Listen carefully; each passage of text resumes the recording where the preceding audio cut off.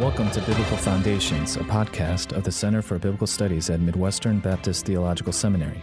I'm your co-host, Jimmy Rowe, along with Dr. Andreas Köstenberger. Join us as we discuss issues in biblical scholarship for the church. Well, thank you very much, Scott and Danny, for joining me today on the Biblical Foundations podcast. And thank you very much for your work, both in the area of hermeneutics and also in the field of biblical theology. In this session, I'd like for us to talk about your new book, God's Relational Presence, the Cohesive Center of Biblical Theology.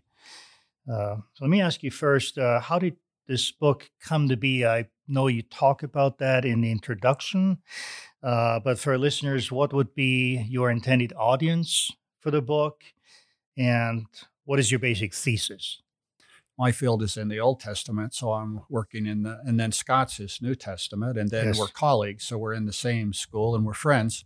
So of course we're discussing our theology and things that we're finding in the office and in the hallway. Yes. And I think we first started talking about, you'll notice the Bible begins with the presence of God in Genesis, and then it ends also in Revelation with the presence of God. So we started having these conversations about that thesis, since it's interesting how it starts and how it stops.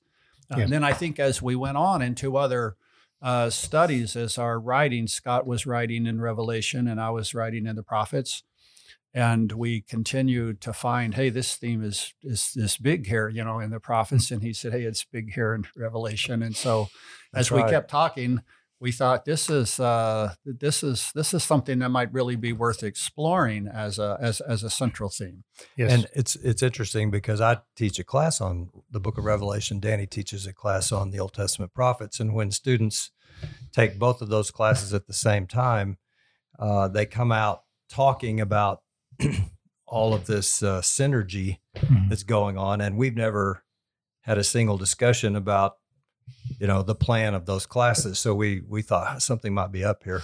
It's great when the curriculum works hand in glove like that. And I also love the model that you set by working together across disciplines and being friends and colleagues and writing together. I think there's a few teams like that. I think of Paul House and Scott Haveman and a few others. I think it's on full display in the book as well. And then, in a book like this too, where we're trying to do a full-blown, big academic biblical theology, boy, it's tough to master both fields. Exactly. And so it's great, for me to stick with the Old Testament and Scott to cover the New Testament. And it's a lot easier to master one of those fields and not both. Our listeners, right out of the gate, when I started reading your book, you cite the Hebrew, you cite the relevant literature. So it is very accessible, but it's definitely a substantive contribution. I remember D.A. Carson had a presentation at an ETS many years ago where he talked about a whole Bible biblical theology. And I think from that time on, we've both been interested in something that really relates to the entire canon. I agree. It's just hard to think of someone just writing an Old Testament theology by itself or even a New Testament theology by itself. So I agree. In some ways, you almost have to tackle the whole Bible because of the many intertextual and canonical connections. Yeah, it's beautiful, really. Yeah. So your basic thesis in the book, and again, you basically give us your thesis in the title, in the subtitle, but maybe you can elaborate a little bit more what you mean by biblical theology, what you mean by a cohesive center, maybe defining the terms a bit. Yeah, to start with biblical theology, this is both a conviction of ours in terms of our faith, but also just an intellectual conviction that we must take history seriously. So I think biblical theology really does pay attention to, historical concerns, but we also take literature seriously. So we want to look carefully at the message of the Bible according to its own literary setting. And then there's this whole idea of theological synthesis. So I think the work is built on, these three aspects of history, literature, and theology. So that's, that's at least a starting point for biblical theology. Yeah, and we are reading canonically. We want to be aware of genre. We want to be aware of what this text means in each of these books. But we're also then reading as Christians interested in theology. What is the theology for the church? How does this? Where do we end up with this?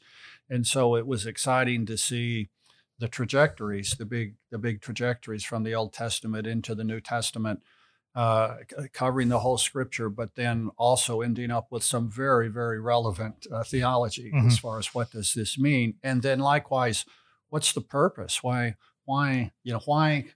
creation? Why people? Why has God come? Why? And so it answers a lot of those big questions as well.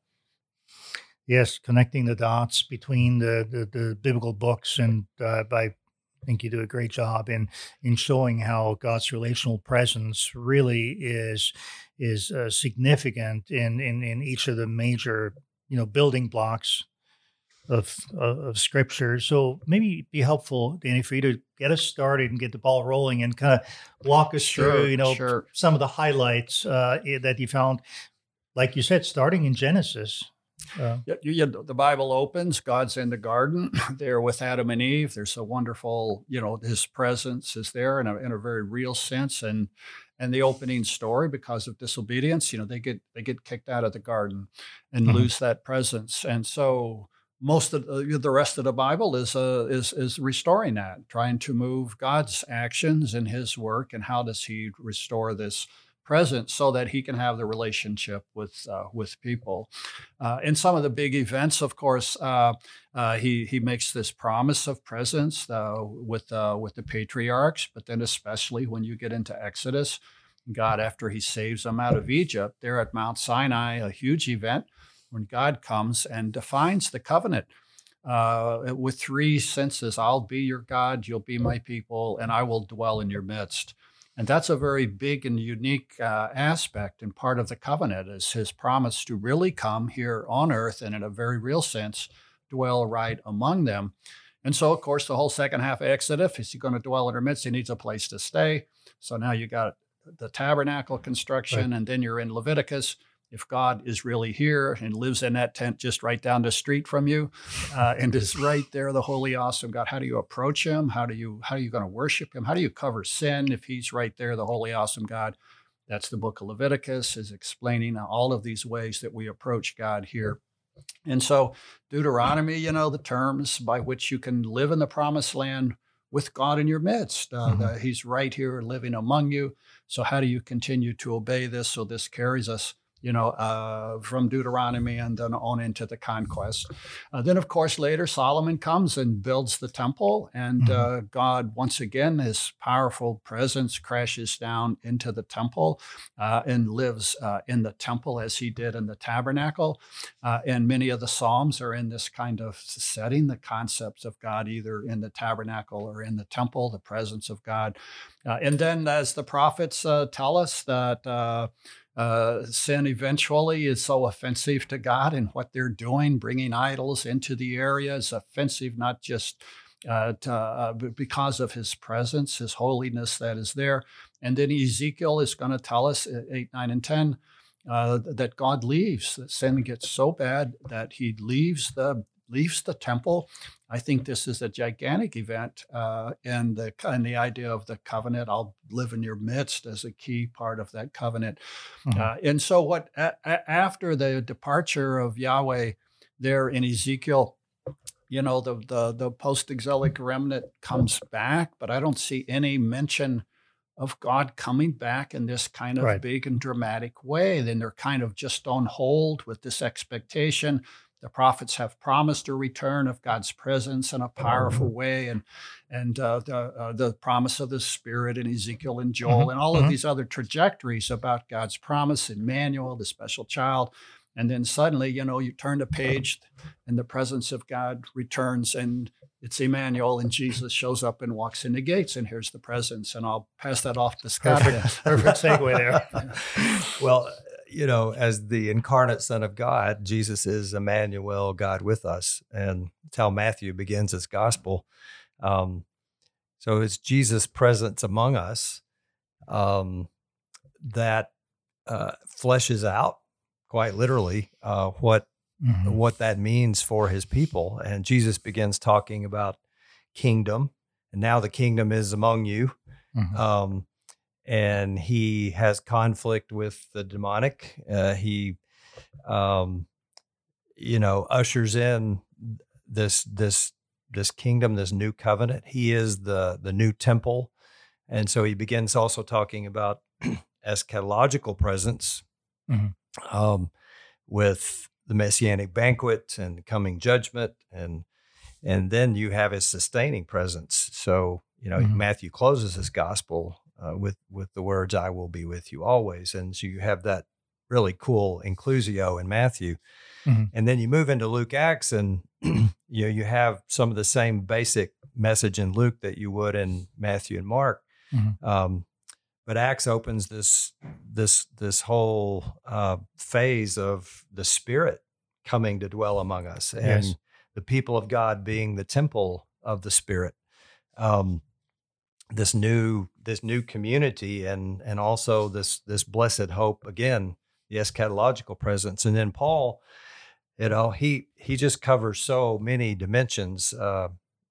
His incarnational presence, God's incarnational presence. You have communicating the presence through the gospel. You have our union with Christ, one of Paul's primary emphases, and his emphasis also on the Holy Spirit. Huge emphasis on the people of God.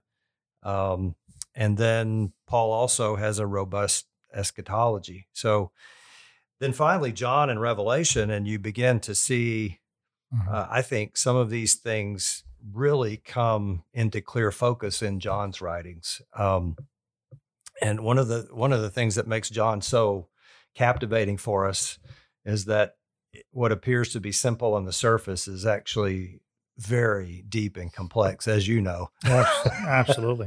Yeah. And so, beginning with incarnational presence, with the Word emphasized in chapter 1, and then moving through to sustaining presence, his emphasis on discipleship and the Holy Spirit.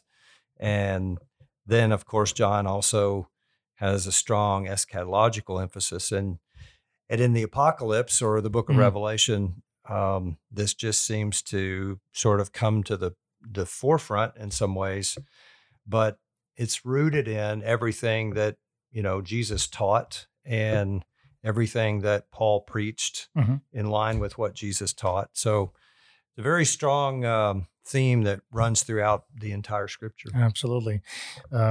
Makes me think of one of my favorite articles on John's Gospel by Mark Stibbe. It's called "The Elusive Christ." And he talks about how Jesus withdraws his presence repeatedly when the Jewish authorities, attempt to stone him, as a sign of God's judgment. Right. Even the temple cleansing in chapter 2 is in part, related to that, and Jesus' body being the new temple. So that definitely resonates. We have a little section in our John chapter entitled "God's Elusive Yet Revealed Presence." Yes. There you go. And of course, it's an Old Testament theme. Yeah. God, the warning of him hiding his face. Right. They'll use the term face. Panim is the main figure of speech for presence throughout the Old Testament, but there's also in all these warning coming judgment passages, one of those judgments is God will hide his face and he will turn away. There'll be a divine absence, and that's what the definition of judgment comes. So that carries over into that same aspect. I think even Jesus's critique of the temple is almost like saying, choose where God's presence actually lives. And he, as in some ways the new temple, and then his people as the new temple, carries that theme of relational presence to its fulfillment. Yes. And one thing I really like about your book is that it is grounded in actual words that are then broadened into themes, and it's a way how you demonstrate that there is some actual textual support. So you start out, as you just alluded to, with that word panim, right? The word, Hebrew word for face, and then talk about being in the Lord's presence. And I was amazed. Some of those phrases are used hundreds of times, right, in the Old Testament. And so I like that, because I think it would be possible to write a biblical theology where you focus on themes or on the whole meta narrative, but you don't really show the grounding in actual specific words. We really, both of us are exegetes, and we really wanted to begin with the text and let the text speak. And we weren't really sure where it was going to take us when we began the journey, but we feel strongly that it must be grounded. And the challenge was there's so much of it. Yeah. I mean, the challenge was putting it into a manageable deal and deciding which are the critical texts that we need to really go in and do some serious exegesis on. And so we tried to pick the critical ones, and spend the times that were huge. But along the way, I mean, there's, we've got folders with stuff that didn't make it, because you have a certain limit of what you can do exegetically. But we wanted to balance that to say, let's establish this point, especially on those points when we're a little bit counter some prevailing thinking. That sometimes if here's an area where other scholars and colleagues have taken a view and we're challenging that, then precisely here we want to make sure that we're solid on our exegetical ground. So we spend a little more time on some of those kinds of issues. Yes, and I think what I like about your book is that it does have that restraint and the discipline that you're not veering from your main purpose to demonstrate the viability of the God's relational presence as you call it, a cohesive center. I think of a essay I did for the Havemon edited volume on, I think, biblical theology, retrospect and prospect years ago, where I talk about 3 integrating motifs in New Testament theology. Jesus being the Messiah, the gospel, and just salvation in him and so forth. So I think cohesive center, I think, is a very, as our British colleagues would say, a happy term, because I think it gives you some latitude to allow for other major themes that relate. Yes. And I'll admit that at first, when I saw the book and I picked up and read it, as probably most of us would, I had certain questions like, what about creation? What about covenant?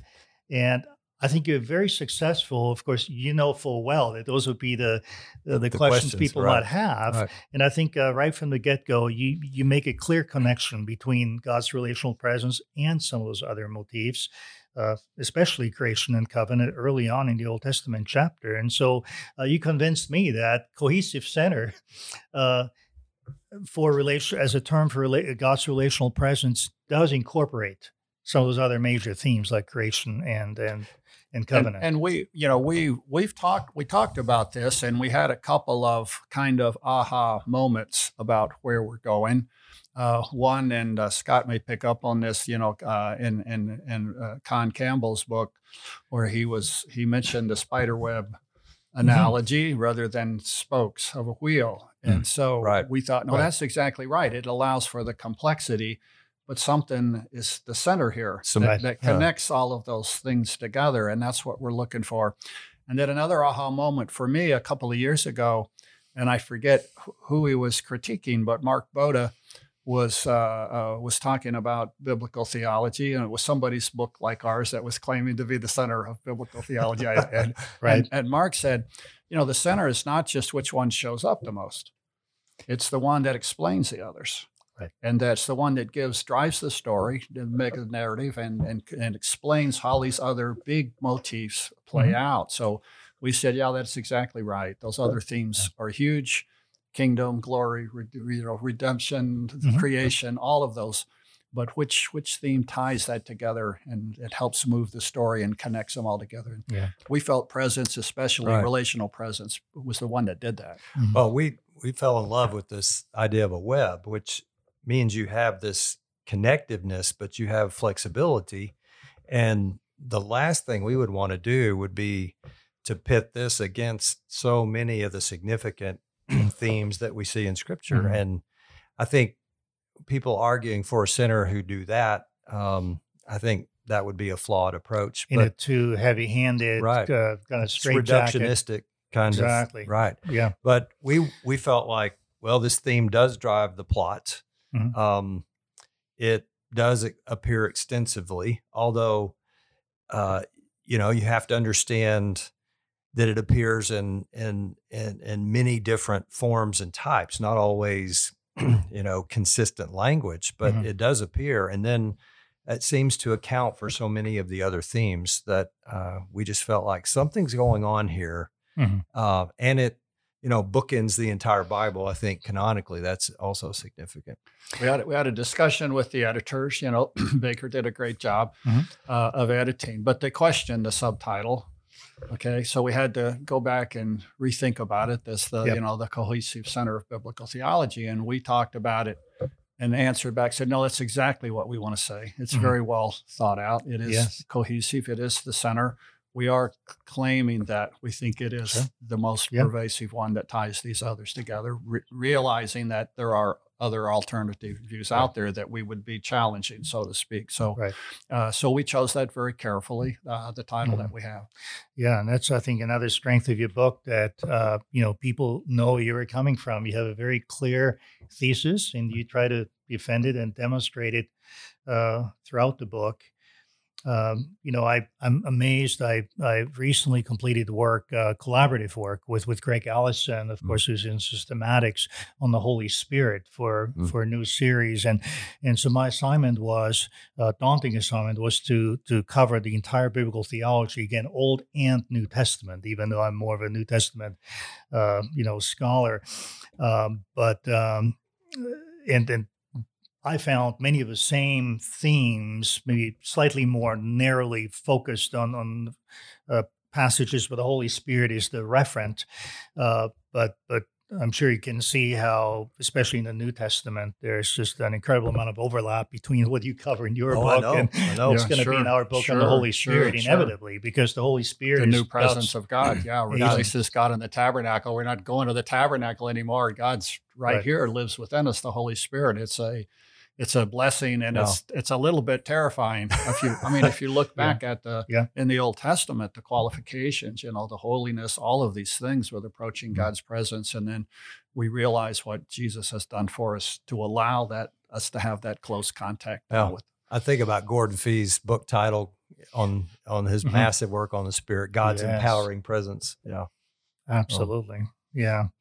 Well, thank you. I think this book will serve generations of students very well in not even just understanding a major theme in Scripture, but really being able to read the Bible in a way that's great. That shows, focusing on the adjective here, that the cohesiveness of Scripture. And as you know, Carson and others have commented that the challenge for us biblical theologians is to navigate that tension between diversity and unity in Scripture, and I think you've done that. You've shown the underlying unity, the cohesiveness of Scripture, but you've also allowed for sufficient latitude for diversity and complexity, and I think that web analogy gets that point across very well. Sometimes analogies have ways of doing that, right? That defy just the propositional content. So, many thanks to both of you for writing such a well-conceived book. I think it's a great idea. I'm sure this will be a very useful text for many of us who regularly teach biblical theology. Thank you for joining us today at Biblical Foundations. For more information, please visit the Center for Biblical Studies at Midwestern at cbs.mbts.edu. For further resources, please also visit biblicalfoundations.org. Please join us again next time at the Biblical Foundations podcast.